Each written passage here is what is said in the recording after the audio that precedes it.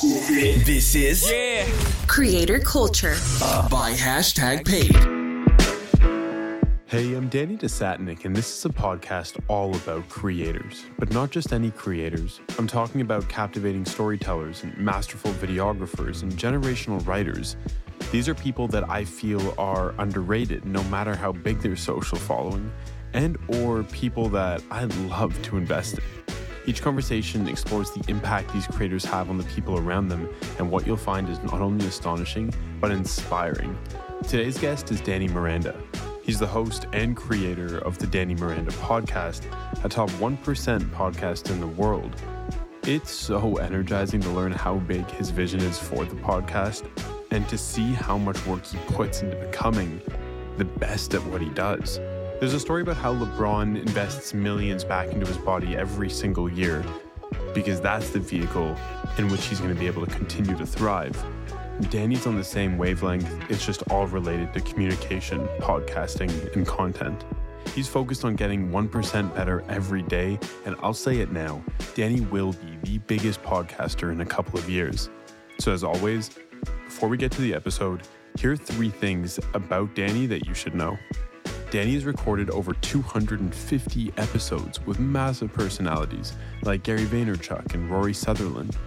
In the past month, his podcast clips have received over 5 million views on social media, and Danny's been creating for years in different formats, way before his podcast. In 2013, he ran a successful New York Knicks blog, and so much more. So with that, let's get to the good stuff. Here's my conversation with Danny Miranda. I heard your name for the first time probably 6 months ago. Got a shout out, Tom Boyd. I'd asked Tom, I was going to New York, I was putting on some event. I was like, Boyd, what creators should I know? What creators should I reach out to? Your name came up. Never heard of Danny Miranda. But right off the bat, the only thing that is associated in my mind with Miranda are the Miranda rights. And so that goes to the back of my mind. I meet you. We have lunch, whatever. We become friends. And I'm like, dude, this is so interesting because the Miranda rights is almost saying like, shut up, don't say anything. Because if you say something, that's going to be used against you in court and you're in a pretty emotional space, don't say the thing. Yet here you, like the Danny Miranda rights is, no, say it all. Like inspire me, inspire others. And I was like, that's such a crazy dichotomy, such a crazy difference. You add Danny in front of them and how you're so different from that, yet they're both so powerful. Yeah, dude. Well, first of all, I'm honored to be on this show and I'm honored to be in this position because I really respect you as an interviewer and I've listened to a bunch of your episodes and I've always admired the way you ask questions because I listen to your episodes to prepare for some of my guests and I've always been really inspired by the questions you ask. So first of all, thank you for bringing me here. I'm humbled by that. And second, it's a really interesting observation because my parents are both lawyers. And them being lawyers has helped me communicate because they're such strong communicators themselves, both verbally and written. It has led to me being interested in journalism. It's led to me being interested in talking to people. And really what I'm doing is I'm studying communication with every person that I'm interviewing. And I'm learning how to be a better communicator. I'm learning how to be a better speaker. I'm learning how to be a better listener. And those are all skills that, one, my parents imparted to me genetically. Like there's some genetic component. 2, there's some learning component that they've cognitively and consciously taught me. And so while I'm nowhere close to the communicator I want to be, I'm really grateful for what they've instilled in me. And it's interesting how Miranda rights is associated with that in some capacity as well. I feel like I was going to say that's serendipitous, but that's definitely not. Something was meant to happen there. Dude, talk to me about what is that one thing that when I say what is one thing that your parents have imparted on you growing up from a communication perspective, what's the first thing that pops into your mind? From a communication perspective, it's emotional intelligence. My mom is probably the most emotionally intelligent person I know. And when periods of my life when I wasn't as emotionally intelligent, I could always go to her for advice or go to her for an unbiased, unfiltered look into reality. And she's really incredible at being a mirror for the truth. And I just assumed everyone had a mom like this because that was my mom. But then I grow up and I see different people's parents and I see it in myself, the same qualities that a lot of people compliment me on. I'm just saying, no, I got it from my mom. Like my mom is the one who is able to be a mirror, who's able to be almost a therapist for any situation. And so because of that, I think that's the number one thing that they've taught me about communication is just emotional intelligence and being able to listen and hear the other person and be able to give them interesting feedback on what they just said or where they're going next. So yeah, thanks mom and dad for that component. Dude, your parents sound integral to what you're doing right now and the path that you're on. 1000%. I mean, I'm sitting at this desk right now. It was the same place where I was writing my first newsletter when I was 8 years old or 7 called the Sunny Times. And I'm writing about the latest news and the happenings of around the world in sports. And so without their encouragement, without a computer to create that on, not like that is my true essence, my true human being is like creating and journalism and communicating what I see the world to be to the rest of the world. And that only happened and I only got that opportunity because my parents were so encouraging. Oh, you like journalism. Why don't you start like the things that I was doing? It wasn't that they were telling me to do anything ever. It was always like, oh, that's awesome that you're doing that. When I was 12 years old, I created a little league for my little league baseball team. It was a website that I created on the highlights and the happenings and what was good there. When I was 13, it was a time management blog. When I was 15, it was a Knicks blog, right? So there were signs of my communication at a very young age. And never once did my parents say, nah, don't do that. That's silly. That's dumb. That's stupid. What are you doing? It was always them saying, this is awesome. Like incredible. Like, how are you doing this? Who gave you this idea? And it was just really encouraging. I grew up in a really encouraging environment. Dude, to say that one of the greatest things that you can do, again, is the communication style, is getting other people to see the world the way you see it. Dude, you're a philosopher. I'm just trying to learn as much as I can in my brief time on here and hopefully share it with other people. And if that turns me into a philosopher, so be it. But I appreciate the kind words. Wild, dude. Crazy how much has been done in the shadows. Like, unless you know you, or unless you've watched certain interviews where this information's popped up. The Gary Vaynerchuk episode where you talk about the Knicks blog and how like your relation started with him. To people that watch a ton and listen to a ton, they're like, oh, this makes sense. You are where you are. To the people that will just come on to you because of a bigger name that you got on, and then they start listening, they're like, wow, best interview ever. Who is this guy? And they go back in. It's wild how, again, like what you see on the surface is, oh, this dude is a podcast. He's done 250 episodes. That's amazing. But there's the prep, like the thought, the care, the communication, how you want to see your world in media. And now it's just in a different form, or the form that you really want to excel in. It shouldn't surprise anyone that's been watching you all your life. Yeah, I don't think my parents are surprised. I don't think my grandparents are surprised. I don't even think my friends who knew me in college and high school are surprised, frankly. Like, I think everyone who knows me at a deep level is like, oh, that makes sense. Like, congrats. Like, this is amazing. I've not gotten one hate comment from somebody I know.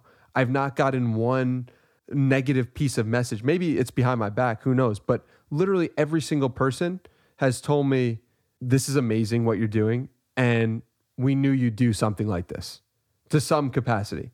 And I knew it too. But it's like, did I have the work ethic for a long period of my life? No, I didn't. Did I have the vision of exactly what it was going to be for a long time? No, I didn't. But I knew this was in me to some extent. And I'm sure the next thing I create, or this thing that I build over the next 10 years, will take a different form and will be in a different way slightly than it is today. And so it's like navigating with that and not getting too attached to the vision that I have in my head in some respect. Because when you get too attached to it of like, okay, this is going to be a podcast and only a podcast, I'm not going to do clips because the work will speak for itself. That's when you get in trouble. That's when I've got in trouble. That's when you get too cocky about your own skill.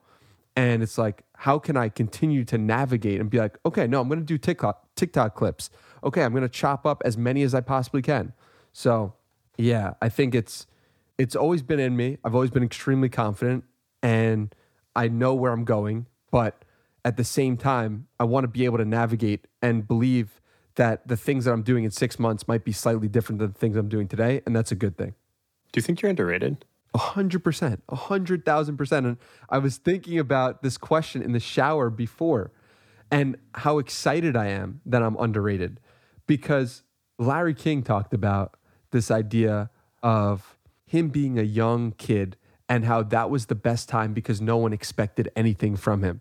Could you imagine if Oprah is interviewing someone today and she makes a mistake and the entire world goes, Oprah, what are you doing? You're the best in the world. You're the best interviewer in the world. You made a mistake. What's wrong with? Just look at what happened with Joe Rogan. Joe Rogan's supposed to be the best interviewer in the world. He makes mistakes in the podcast. And look, he rightly got criticized for the mistakes that he made, right?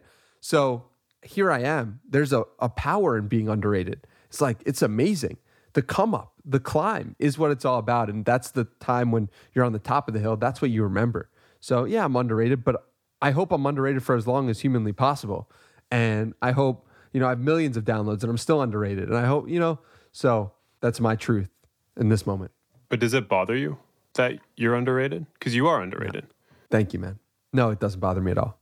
It's just the reality of being 2 years into something. Imagine LeBron James playing basketball for 2 years, right? It's like, is he going to be underrated by the world? Absolutely. But is he going to be underrated by the people who know him closest? Probably not. They're going to be like, this dude's going to make it. This dude's a star. And not to compare my podcasting skills to LeBron James, because that is a different level of talent and work ethic that I do not possess. But the point is that when you're early on in a journey, when you're 2 years in, you can't expect to be rated properly if you believe you're going where you believe you're going. How wild, okay? Only 2 years. 1, the amount of episodes you put out. 2, the people you put out. 3, the skill and the respect that you've garnered.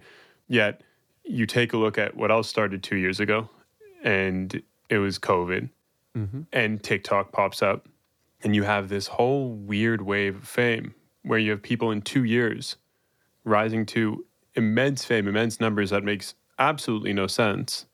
It's so destructive, but where you're coming from it's so refreshing to hear. It's like, yeah, I don't care you're ready where you are. You're ready where you think you're going to be, and you already are where you know you're going to be. And that's what's so powerful. But to your point, that's what's missing, is I don't think there's that much development. Once you hit that peak, how do you develop? It's all about maintaining the image. It's not about refining to get to that point. And so how great that you can be in this position that, yeah, 1,000,000% you're underrated. But that's amazing because there's no pressure.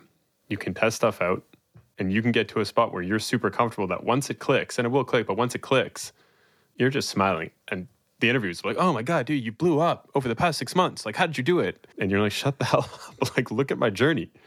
Let me show you. Nah, but I'm not like, shut the hell up. I'm like, I respect it, because I remember some people discovering me a year ago and my mom saying, what do you mean they just discovered you? Like, this, you've been doing this for a year. And I'm like, Mom, this is how it'll work. This will happen every year for the next however many years I do this, right? It's like some people discovered Larry King this year and he passed away, right? And so I think this is just the nature of the concept of media and of business in general. It's like there are some companies out there who are doing hundreds of millions of dollars, if not billions of dollars in revenue, that you and I have never heard of. And to us, those companies are not even in our world at all. But those companies are massive. So the point being that, like, just because you're starting something and building it up doesn't mean that someone won't discover you 10 years down the line or 20 years down the line. And that's okay. And not to have any ill will towards that. For sure.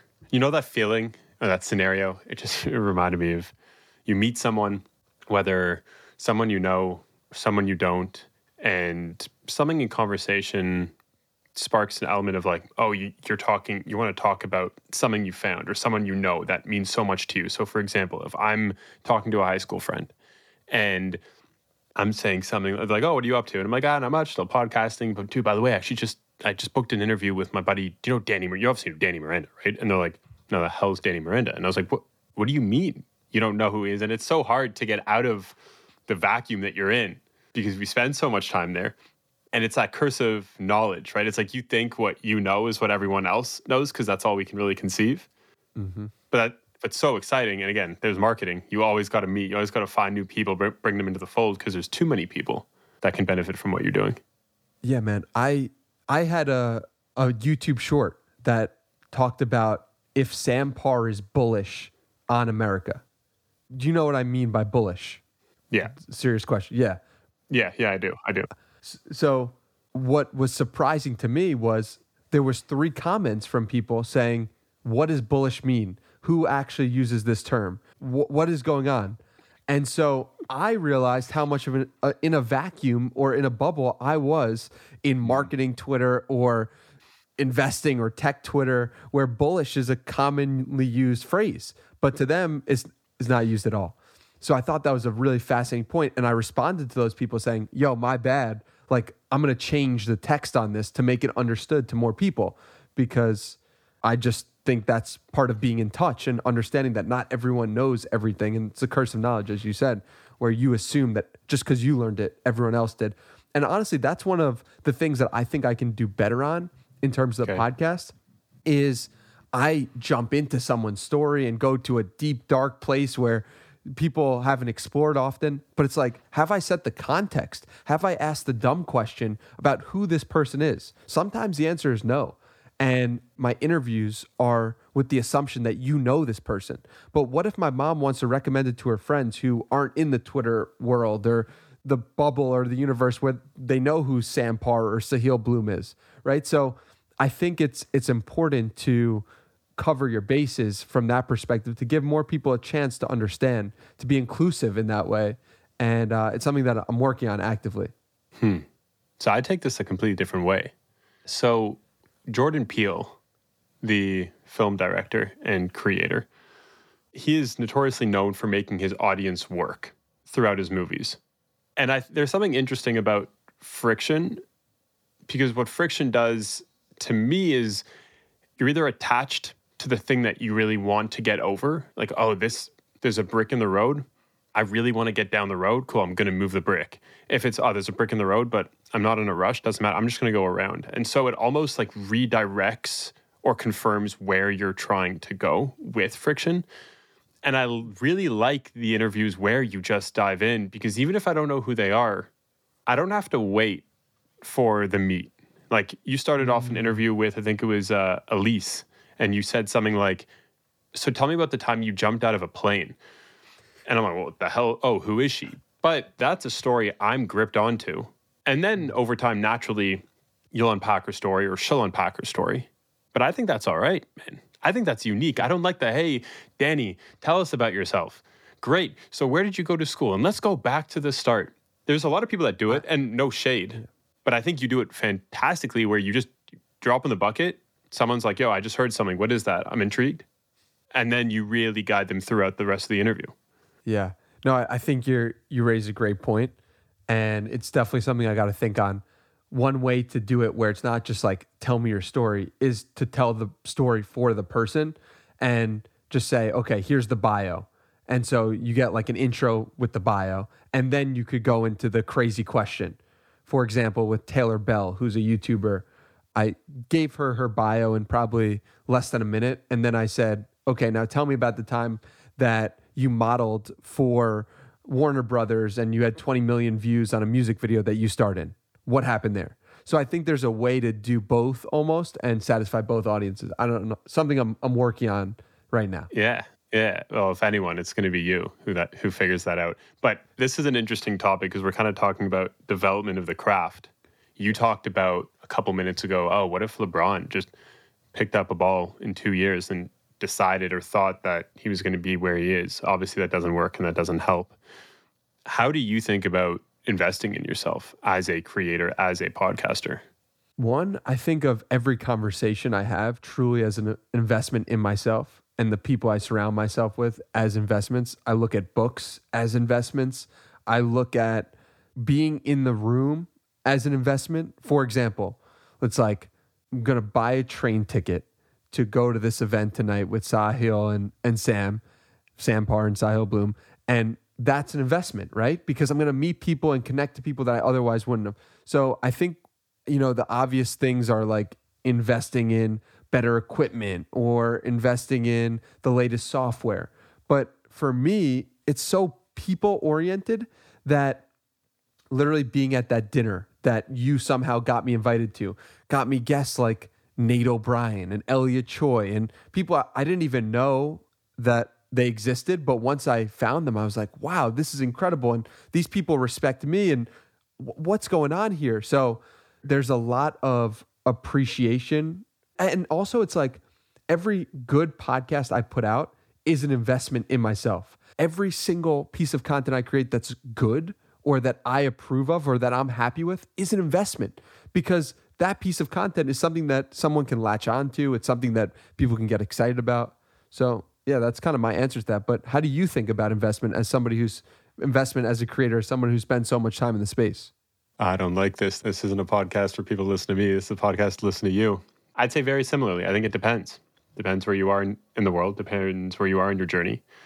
And similar to you, you can invest in resources and books. You can invest in being in the room. And I think that's super important right now. I think it's super undervalued, is proximity. Proximity leads to trust. Proximity leads to serendipity. Honestly, it's very similar to how we ended up meeting. It's like, again, I was throwing this event in New York. I asked Tom, who should I bring out or what creators should I reach out to? And your name was one of the couple that he pushed through. And I think I hit you on Twitter DMs and I was like, yo, Danny, this is who I am. This is how I know you or know of you, like come through. And I think the first time I was throwing an event, you're kind of like, nah, I can't make it. Sorry. And I don't know if there was ill will but again, it's like, I'm just a random ass dude. But then comes the second time, I'm like, yo, come through. And you're like, yeah, great, I'm down. But it's because I was in the room and now I'm in the room and I'm meeting you. And I remember you turned to Andrew Murnane before me and him were friends. And you're like, yo, you should have him on your podcast or something. And I was like, oh, yo, true, I should. Who are you? And so the proximity is huge, man. And again, it's because you and I are dot connectors. And so it changes in that way. But yeah, what a mentality that LeBron embodies, right? Like I'm going to put $1 million, $2 million back in my body because my body's my vehicle. It's kind of like, what is our vehicle? I guess I kind of ask you, like, what is your vehicle? Yeah, I think about my voice as my vehicle. And I always think about, what if I lose my voice? Like, that's how I think these days. I'll become a writer, I guess, or something like that. But even over 2 years, I've noticed how differently I sound. And I notice how in some episodes I sound better or worse. And I'm like, I'm interested in that. What's happening there? Am I less confident in that moment? Did I prepare less for that interview? Why am I mirroring the other person in that context? It all matters. And this is back to my study in art of communication. Is like, this is what I do for fun. This is what I'm interested in, is like, how do people communicate? How do they do it? And how am I communicating? How am I showing up? And I think the real thing that I need to invest in is probably number one would be like a vocal coach. If I had unlimited budget, vocal coach would probably be at the top of the list. Unpack that. What's wrong with your voice right now? Right. There's absolutely nothing wrong with my voice. I love my voice. But where do you want to get to? Exactly. I don't know what I don't know. And similar to LeBron saying, I'm a great basketball player, does that mean that he doesn't need the help of somebody to help him dribble better or shoot better, right? So it's very important. And I don't know, there's probably things I'm doing right now, breathing incorrectly or the way that I'm thinking or the way I'm structuring sentences. I don't even know what I don't know. All I know is that my parents are in the 90th percentile minimum of communication skills. And I probably got a bit of that. How do I take myself to the 99th percentile? And for me, the answer is do more podcasts, interview more people, talk to more people, record it, watch the footage back. But can I get coaching? Can people who have been in those rooms with the top vocal performers in the world coach me as well? I'm not at that place financially to make that investment, but that's how I would think about investing in my craft right now. So you say you do listen to your content, like you do rewatch your stuff. Oh, yeah. What's the cadence there? How often? What makes you watch something? Is it a practice after every episode? I love the content that I create. Like, I genuinely love it. Say. And so you know what's funny quickly on this is you put it in a context of an artist, and it's almost like if Drake's at a club and new Drake's bumping, and if he's kind of going like, this is dope. So everyone's like, what a narcissist. Like, who are you? But it's great how, again, you love the craft so much. But sorry, I interrupted you. So you said you just really enjoy the conversations that come out from the environments you're setting up, hey? Yeah. But on that point, it would be interesting because if Picasso was in his room alone looking at a piece of his own painting and was like to his friend, I really like this, we wouldn't look at that as narcissistic. I wonder if we look at it as narcissistic because there's more people in the room. And I don't know, what do you think's going on there? Where the narcissism is, we look at that situation with Drake as narcissistic, but we wouldn't look at Pablo Picasso looking at his own thing with one or two people as narcissistic. Such a good point, man.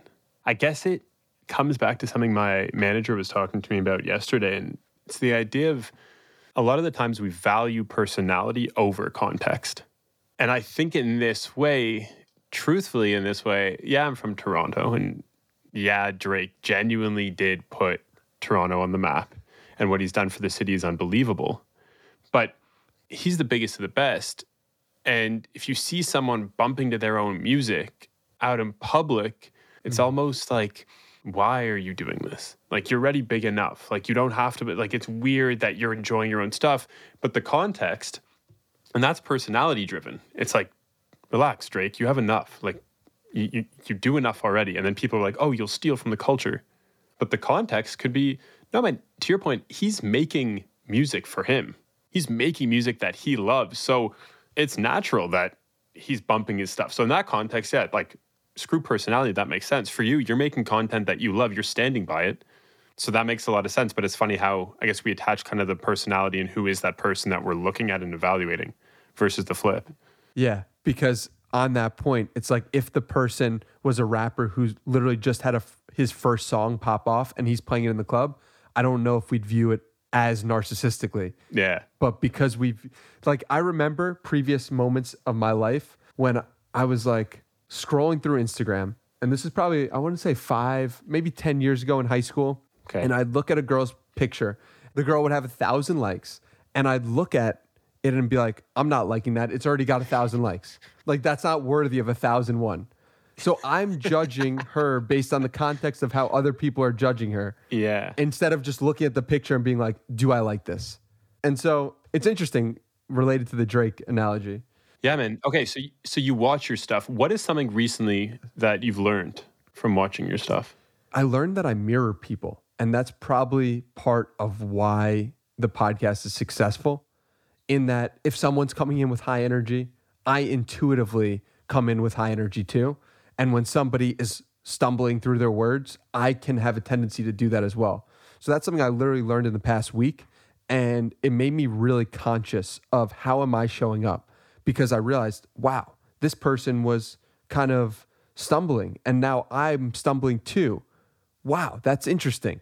I didn't do that consciously. So I did that unconsciously, or that was just a coincidence, and trying to figure that out of what's going on there. Yeah, that's one thing that I really learned recently. And how I learned that is from chopping them up into clips. And so I previously had an editor, somebody who would chop up clips for me.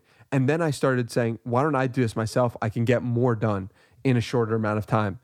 And it turned out the clips did better for me, maybe because I found the right moments to clip, or because the editor was doing much higher quality stuff. But anyway, I found that out by doing the hard work of the thing that I didn't want to do, and realized that it wasn't actually that hard. I just needed to commit to it. And so, yeah, that's taught me a lot of clipping my episodes. And I'm going to try to do that for as many episodes as I can, in terms of figuring out, oh, how did I progress? How did I ask questions differently a year ago? How did I ask questions differently when I started? Man, what I really like from this is, and I forget who it was that I was speaking to, they were talking about how remember that they're a talent manager. Oh, I do remember who it was. And they're a talent manager. And I was asking, like, how do you spot talent? What do you look for? And one of the answers was, I look for a person that has tried it themselves, like tried core elements to their craft themselves, because then the vision's more clear. They know what they want. They're not giving criticism without any idea of really what they want. And then that's just going to lead to a lot of burnout. But that's also going to lead just to horrible relationships and just not a great product. And I was like, oh, that's super interesting. And I asked him, like, how far do you take it? And he goes, it doesn't matter. I just want to see intent. Mm-hmm. And it sounds like that's what you're doing here. Now, yeah, there's dual purposes. But how do you think about, again, being the creator, being the podcaster that you are, with a massive podcast, extremely successful, you're on this path of immense success. How do you think about the team around you? How do you think about controlling stuff yourself versus handing it off to someone else? Yeah, I mean, what comes to mind is the Dave Portnoy, Alex Cooper example of, are you familiar with this story? Keep going. Like, I know the scenario, but I don't know if I know this exact story. So, I know exactly what you're talking. I know. Wow, that was horrible for audio. Whatever. And I'm gonna leave this in. But yeah, I know exactly what you're talking about. But for everyone listening, definitely run it through. So Alex Cooper went to Dave Portnoy and says, "Hey Dave, I got this podcast. I'm on episode 3. Here are examples of what the podcast I've created is like." He looks at the footage of it, and the first thing he says is, "Wow, this is really good. Who edited this?" Assuming that she outsourced it to someone else. And she said, "No, I did it." And in that moment, he knew that she was a superstar. And so that speaks to the do-it-yourself mentality, build it from the ground up. And once you get it going to a point, then outsource it. But to your point, you describe me as a massive podcast. I view myself as a small podcast. I view myself as underrated. I view myself as, we've gotten 3 million views in the last 3 weeks on TikTok. That's small. Let it be 100 million, right? In 52 weeks. So point being, it's like, let's know where I'm at. I got to know where I'm at and be honest with myself. This is not where I want this to be in a year's time or 6 months' time. This is like a small fraction of what I want it to be. And even though on the surface, it could look like a massive podcast, to me, it feels small. I mean, some YouTube videos that I put out, 200 views, 300 views. Some get 3,500, some get 10,000. But it's like, I'm small. I'm going at this from the honest evaluation of like, this is not anywhere close to where I want it to be, and asking why is that the case, and then attacking as much as I can. So for me, that's currently as many TikToks as I humanly can make. I did 38 for the last episode. I did 62 with Sam Parr, right? I did 30 with a data scientist. I did 25 for Nate O'Brien, right? So I'm just pumping. I'm pumping. And I'm going to keep pumping until I can afford to hire it out, or I have a great thing that I have a great standard operating procedure, which I can then pass along to somebody else. So I'm going to challenge you a little bit on this, because the one thing that I'm really interested with is what makes a world-class performer, but specifically in the arts, around anything, a creative journey. And one of the things that keeps coming up is your basis is set, and your bases, you don't have to think about them because you found that person who's been part of your team, been part of that journey for so long that they're just another limb to your body. Oh, here's an editor. You think of Drake with 40. Like, he doesn't even have to worry about 40. He knows exactly what's happening. It's the same thing with routine, right? It's like you put routine in place so you can maximize the amount of thought it takes to tackle things in the day that maybe you haven't seen or that are more important. So wouldn't you think that it'd be more impactful to start building that team as you're on that rise? Definitely. And it's something I go back and forth with my friend who is starting in the creator world as well. And he's been building, and he's all about the team. I got to build my team. I got to have my team. And he's a little ahead of me on the journey in terms of TikTok and his growth. But I'm at the point where I don't have something at this moment that is so clearly working that I can outsource it to somebody else. Like, it's weird because it is working from my perspective in terms of podcasts, in terms of conversations, but it's not working from the amount of viewership that it's getting. So once I can make sure that, all right, this is getting 10,000 views an episode, and I know what works, and I've and I've put in the craft and the stones and I built this house myself. Now let me teach you how to build a house because I've done it. So that's kind of, I just want to make sure that I'm standing on ground that I've built myself and not get too big for my britches and start thinking, oh, I'm above editing and figuring out Final Cut Pro. Because I'm not. I got time. I got ability to dedicate to it. And honestly, it's making me a better interviewer as well to do it all myself and produce it all myself. And yeah, I mean, that's currently where I'm at. And you know what? By the time this publishes, if it's, 3 weeks from now or 2 months from now or whenever it is, it might be different. But in this current moment, on August 11th, 2022, I'm at the point where I'm saying, I'm going to, fuck it, I'll do it myself, basically. As Russ would say. Yeah, I was going to say Russ mentality. So if we take this point and you take that perspective, and that makes a ton of sense, what is the one thing right now that's limiting you from getting to where you want to go? What is that one thing you think?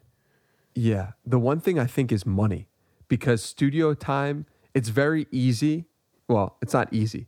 It costs way, way, way less to record 200 plus interviews online. Whether that's through Riverside or Zoom or whatever, Skype, whatever it is. But once I started recording in a studio, I was like, oh, wow, this is expensive. This costs money. To produce a show of this quality, it costs a lot. So my biggest hindrance right now is the money aspect of it. And I'm trying my hardest to partner with brands that, and or just one brand that works and can believe in me, similar to like a Barstool model. Not Barstool because it's not in alignment with the content that I create, but a Barstool-like model where they look at Alex Cooper and say, okay, we believe he's talented. Let's buy into him and believe that we're going to get a good deal on the second half of the year or the second half of the contract versus the first half when they're just believing in me. What's wild is, actually, before I ask this, how easy has it been to have those conversations to potentially find that person or that group of people that you're looking for? Yeah, I mean, it's in the early stages right now. So I can't really give you a good answer on that, but a lot of people are open to having a conversation with me, for sure. Because this is what's interesting, man. It's like you hear this right now, and you hear everything you've said over the past 40 minutes, and you look at your podcast, and you look at guests and numbers and care and quality and output and the fact that it's all you're the only one doing this. To me, that's so worth the investment. Like, come on, you look at me and I'm like, I love podcasting. I love talking with people on creators, do it for 35 episodes. Kind of like, all right, let me take a step back, focus on something else. Now I'm like, I'm going to bring it back. This isn't my core thing. Like, this is your core thing and everything checks off, man. It's like if I could write a check right now, I'd be like, take whatever money I have, just go do your thing. Because I just want to see where this goes, man. And there's just so much potential here. So let me flip that question then. What is something right now that's helping you reach your potential then? That you're doing, that you bought, that you've learned? Yeah. Learning Final Cut Pro and just the basics of it has helped me so much. I mean, 3 million views in 3 weeks is pretty damn good for someone like me at my current level. And so when I said, all right, I'm going to learn how to do this and figure out how to edit videos and just chop them up as basic as it is and add in a little bit of pop-ups here and there and add music through TikTok and just all this little stuff. That's what's helping me reach my potential, is having the humility to learn something new. I like that a lot. And how's that journey going? Do you find that it's something that is refreshing and rewarding, or there's certain other feelings that come with it? Nah, man. I mean, if you are doing something that's getting positively rewarded, first of all, it's going to lead you to enjoy that activity more naturally. But what I was telling you before, intrinsically, it's very beneficial to learn more about how I interview and to learn about the different ways in which these interviews can get chopped up and how they can be post-produced. And it's been a hell of a journey because now I'm approaching interviews with a different mentality of like, oh, while I'm in the interview, I'm also thinking like, that's a clip. That's awesome. And not going so out of my way to manufacture a moment, but just to have it in the context of, wow, okay, if I take out this pause here and I do this, that's going to get 10,000 views. And that's a cool feeling to know. And another skill in my repertoire. Oh, it's not just an interviewer. This is also a TikTok editor. This is also someone who can post-produce, right? So you're adding levels to your craft. And it would be similar to, I'm thinking of Kevin Hart right now, just popped into my mind, of he goes to the comedy show. Once he's there, he goes to a different city every week. He starts getting emails. He's collecting the email addresses of all the people that follow him so that he can get booked again when he comes back to that city. And it's like, he's not just a comedian now. Now he's somebody who can tour. And it's like, you slowly but surely build up your level of value to the world. The more you do it and the more crafty you get with how you're approaching it. So that's kind of what I'm going through right now. Dude, it's amazing. It sparks in my mind a conversation that, do you know JJ Redick? Are you a basketball fan? Yeah, of course. Duke, Cool. baby. They're Number one shooting guard in what, 2006? Around that time, I used to do the 3-2-1 pretending I was JJ Redick. In the corner, just turn around off the back foot. Yeah. He's an unbelievable interviewer, and there's such a cool crossover between pro player, absolute legend on the court, his mindset, and then being able to communicate it. So I watch his stuff all the time. I remember him interviewing point guard, Chris Paul. And I remember JJ asking, when did the game slow down for you? I thought that was such an interesting question, and it makes me think of what you just said, because you saying that in the moment you're thinking about a clip and you're still putting out the quality that you are, and that's kind of autopilot. Podcasting it sounds like it's slowed down. It sounds like you're in such control of your craft. Yeah. And it's a really good point. And I think that one thing that really helped me with it was meditation. And I don't meditate consistently at all. I haven't meditated in probably like 2 or 3 months. I've just been so in the zone.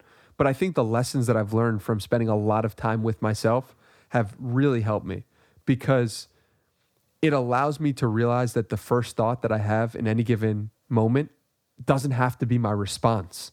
And if you can think, oh, that's an interesting clip, but then you can reframe yourself and get present in the moment of, wow, I'm having this incredible conversation. This person just said this. It allows you to just have your brain and be able to juggle different things. So that's kind of, I think, what I credit to slowing down. And I think for an example of this, I think I did this really well with Cody Sanchez. I think it's probably like episode 131 or 151, something like that.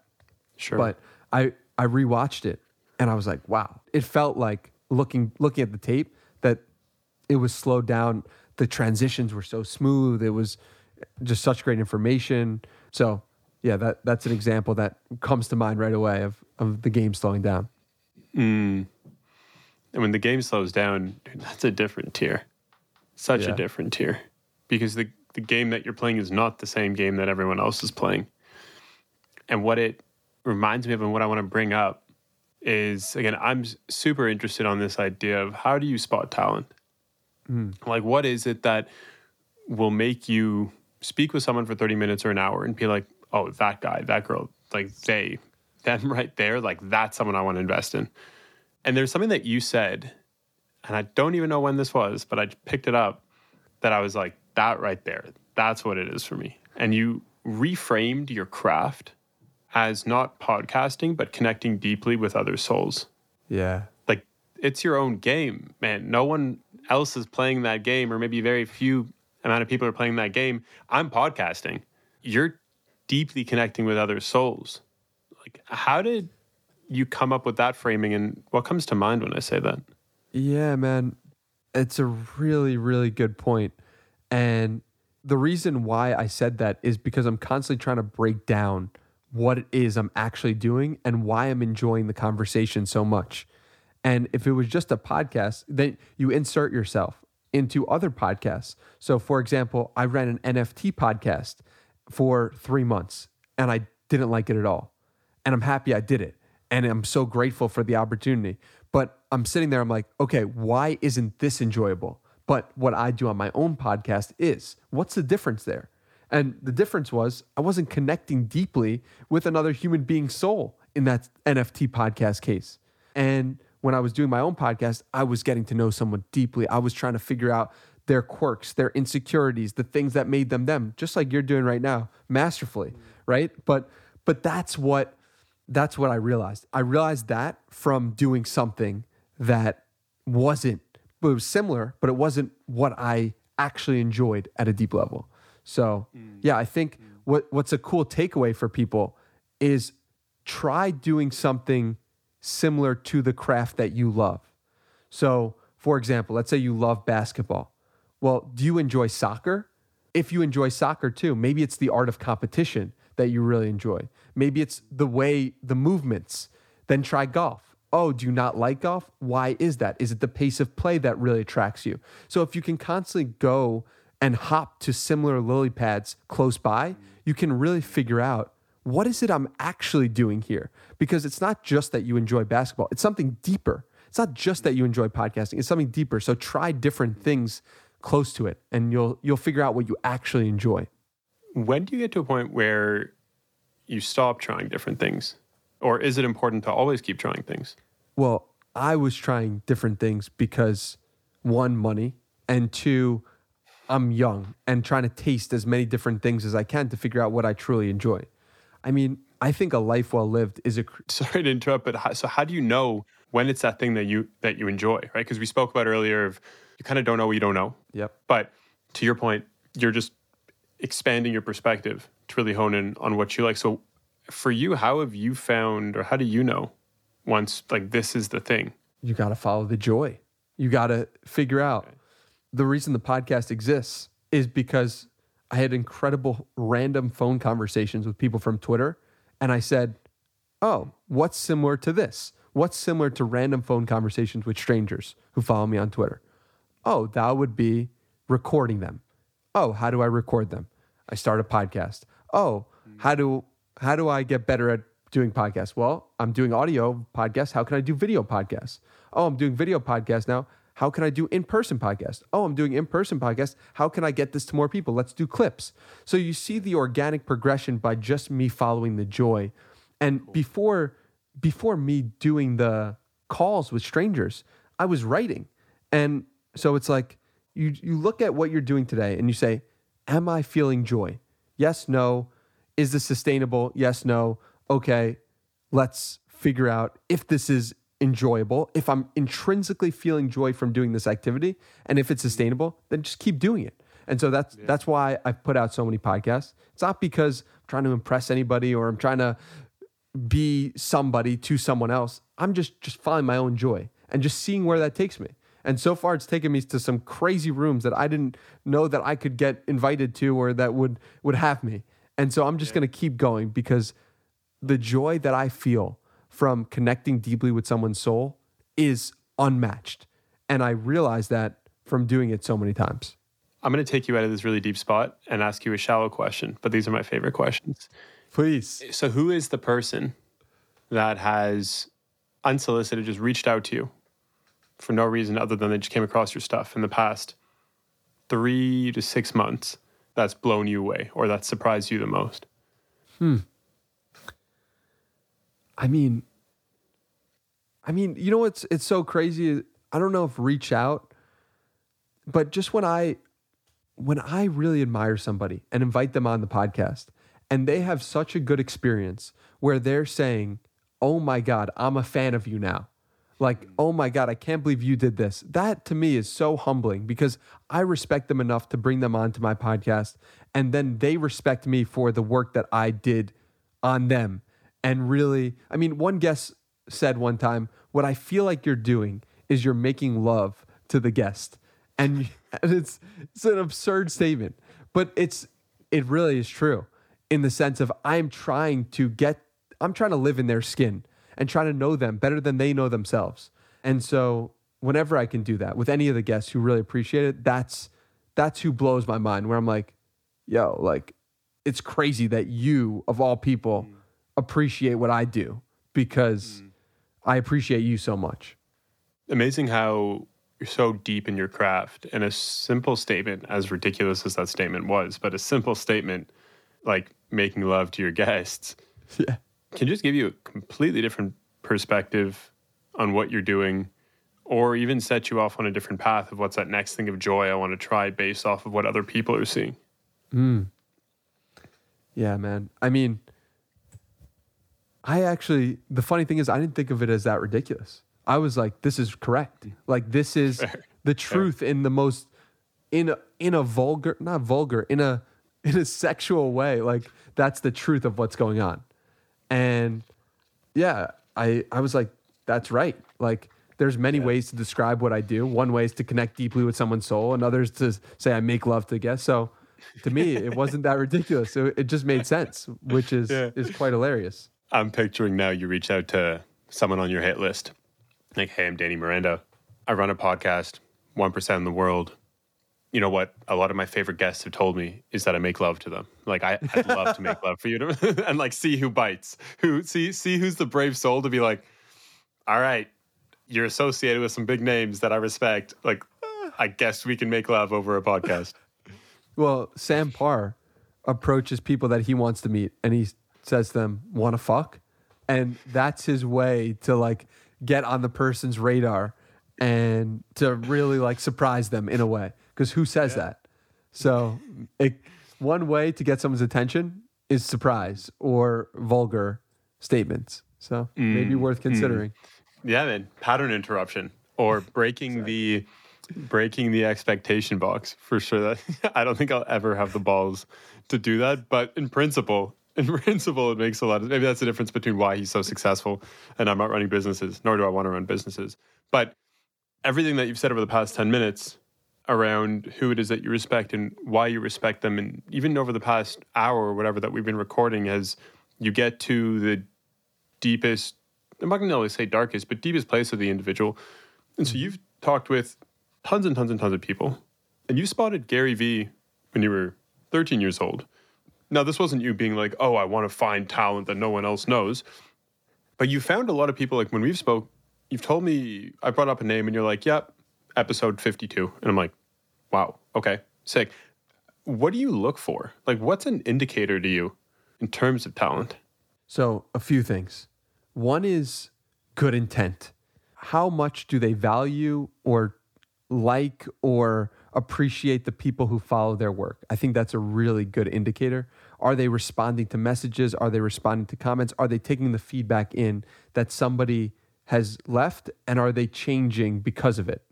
Another is consistency. If they're just starting out, are they willing to do it enough times? Are they showing up every day? Okay, that's another thing. Are they excited about what they're doing? Are they doing it for somebody else, or are they doing it for themselves? Okay, that's another thing. Then it's like, how do they form sentences? How do they edit videos? How do they record audio? I mean, I'm blown away. How do they ask questions if they're podcasting, right? So all of these things are going into it. And I think what you're seeing when I'm identifying talent is that maybe I'm not where I want to be as a podcaster yet, although I appreciate all your kind words. I know what the bar of quality looks like. And if you know what the bar of quality looks like, everything else, it will take care of itself, given a long enough time horizon. Because every time you do an interview, you'll be like, shouldn't have asked this question here. I stumbled a little bit here. I mirrored this person in a way I didn't like here. Okay, that's not, it's about identifying quality. Can you identify quality? Which isn't easy, man. Yeah. It's not easy. It's not easy. And I'll tell you, like first thing you said to me that you got from your parents was EQ. So that makes a ton of sense because, again, someone actually brought this up a couple days ago, and I think you're really going to like this, is think of it as like a dog whistle. Like when you blow a dog whistle, only dogs can hear that noise. Only dogs react to that noise. Us as humans, It's like nothing else happens. So certain people, and I would definitely say you're in that category, there is that dog whistle. There's something that you can understand, or there's things that you can dissect that the majority of us can't, purely because of maybe your experience, your makeup, genealogy, and all that stuff.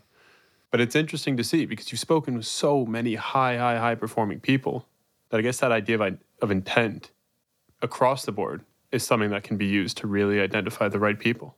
Yeah, I mean, what would be interesting is like, let's pull up what I saw. Let's pull up the blog post I wrote about Gary Vee and actually see what I wrote about him in this moment, to see what exactly am I doing at 13 years old to write about him. Why did I choose to write about him? And we can go to the record, right? Yeah. Let's do it. See, if this was the Danny Miranda podcast, this would already be in your mind, and then we'd be talking about it. But we'll get there.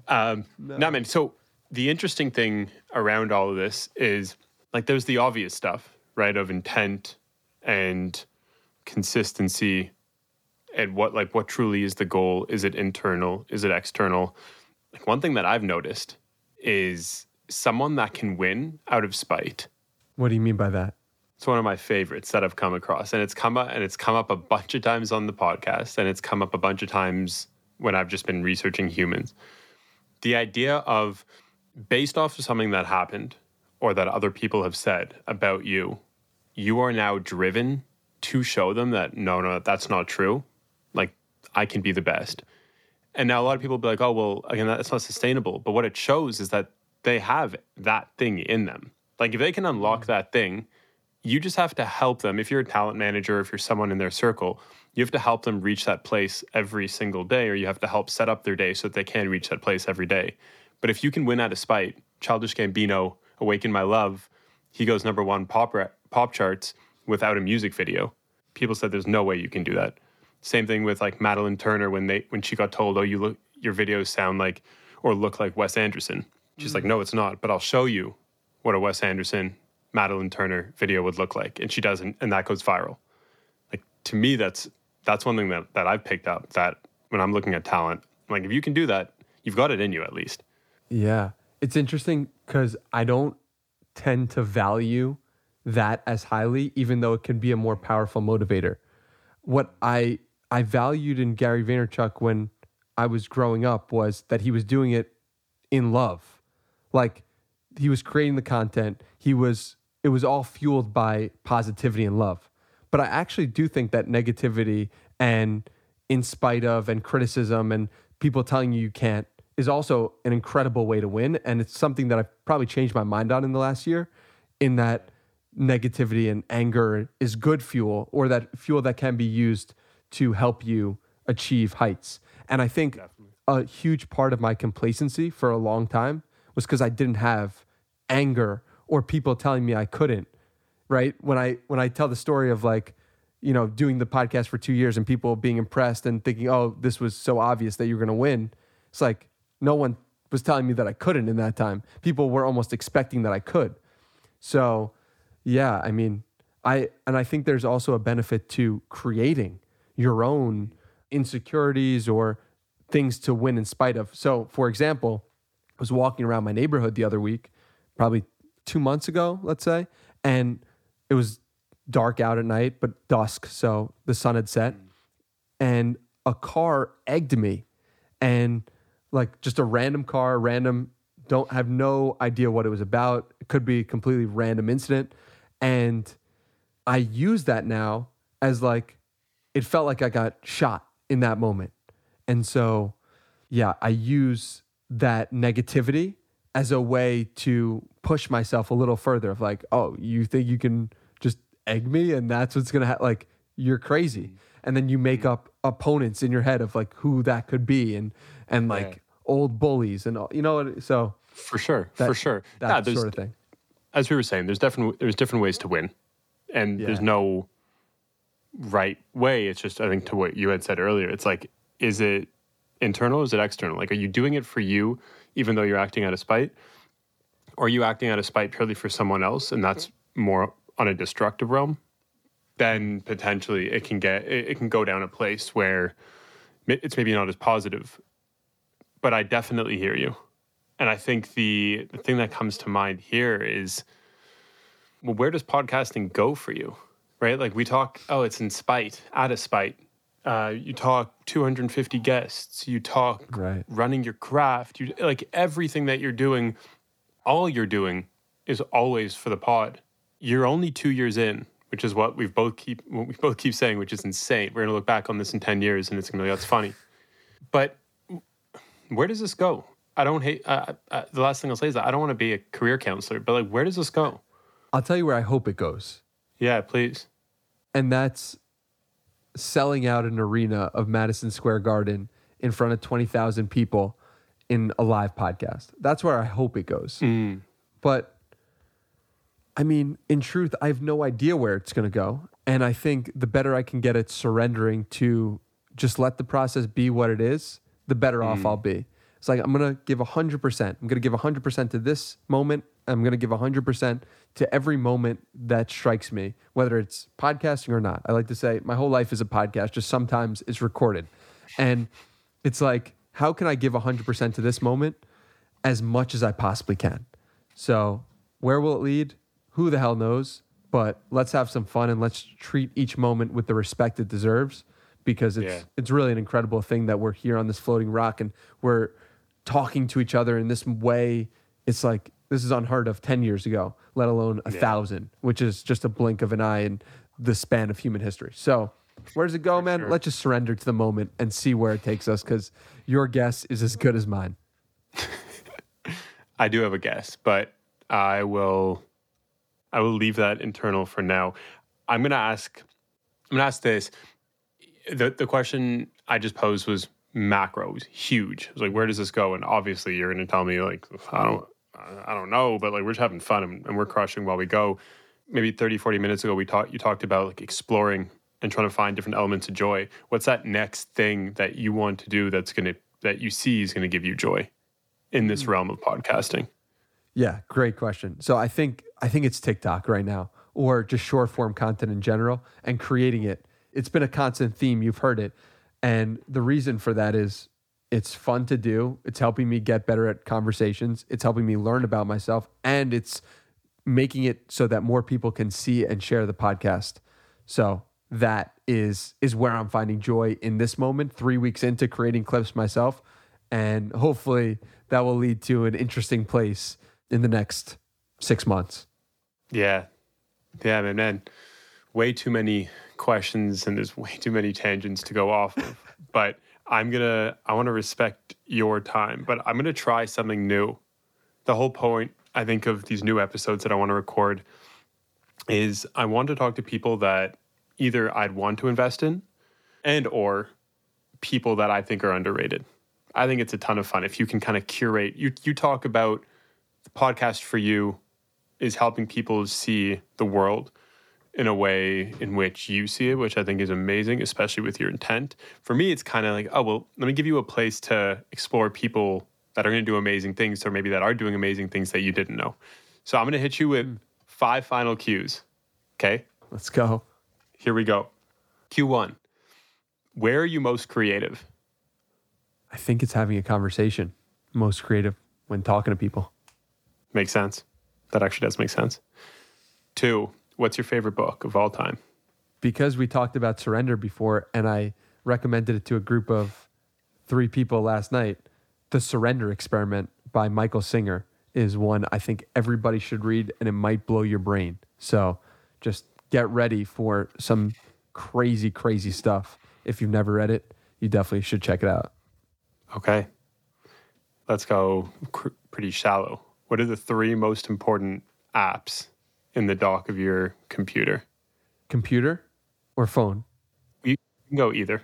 Yeah. Computer right now, it's Chrome, Final Cut Pro, and Notes, the Notes app. Okay. Yeah, I pay to see those Notes app. Yeah, man. And I think for the phone, it's probably the Messages app, Twitter, and TikTok. Makes sense. Short form content is what this whole thing's been about, subconsciously. Yeah. Yes, sir. Question 4. Who's a creator you would invest in and why? Bro, I mean, so many people are coming to mind. Just choose one. Just choose one. And we can state here that the answer is not conducive to the fact that you'd want to invest in many different creators. But who's one that comes to mind? What was the first person that came to mind? Dickie Bush. Dickie Bush is going to be a billionaire. Twitter creator. I interviewed him on my podcast when he had 1,000 followers on Twitter. Now he's got over 240,000, I think. And he is 1, an incredible writer, 2, an incredible business mind, 3, really cares about people at a deep level, 4, has such good intent with everything he does, 5 is just like the work ethic. Like, I can go on and on about this dude, and hopefully I'll be able to clip this and send it to him on Twitter. And yeah, man, Dickie Bush is just the man. Everyone should follow him because he is going to do incredible things in this lifetime. Shout out Dickie Bush. Shout out 30 Ship 30 for 30. That's right. Last question. Question 5. Who's a creator that you think is underrated? Gary Vaynerchuk. I think Gary Vaynerchuk is crazy underrated for what he's going to achieve. His media empire is huge, but I genuinely think he'll be the most famous person in the world for the longest period of time by the time that he dies. And I think that if given another 30 years, it's going to be ridiculous what that man achieves. And I think he is still massively underrated. And particularly in this moment right now, I like to see where the ebbs and flows of Gary Vee. If you noticed in 2020 versus 2021, NFT wave was coming in. Everyone was looking to Gary for advice. 2022, he's more head down trying to build VeeFriends. So you don't get as much Gary Vee content in your feed and talked about as much. I haven't heard the last time I heard somebody mention Gary Vee, and he is so massively underrated as a business person because even though he's achieved incredible things, I think it's like looking at Zuckerberg, or it's not a great comparison, but he's just going to be a titan of business in an incredible way, and especially in media. And because no one's mentioned him in a while and he's not on the radar, and he is just going to do incredible things over the next 20, 30 years, given that time frame, Gary Vaynerchuk's my pick for being underrated. Was when I wrote about him in 2009 and still is today in 2022.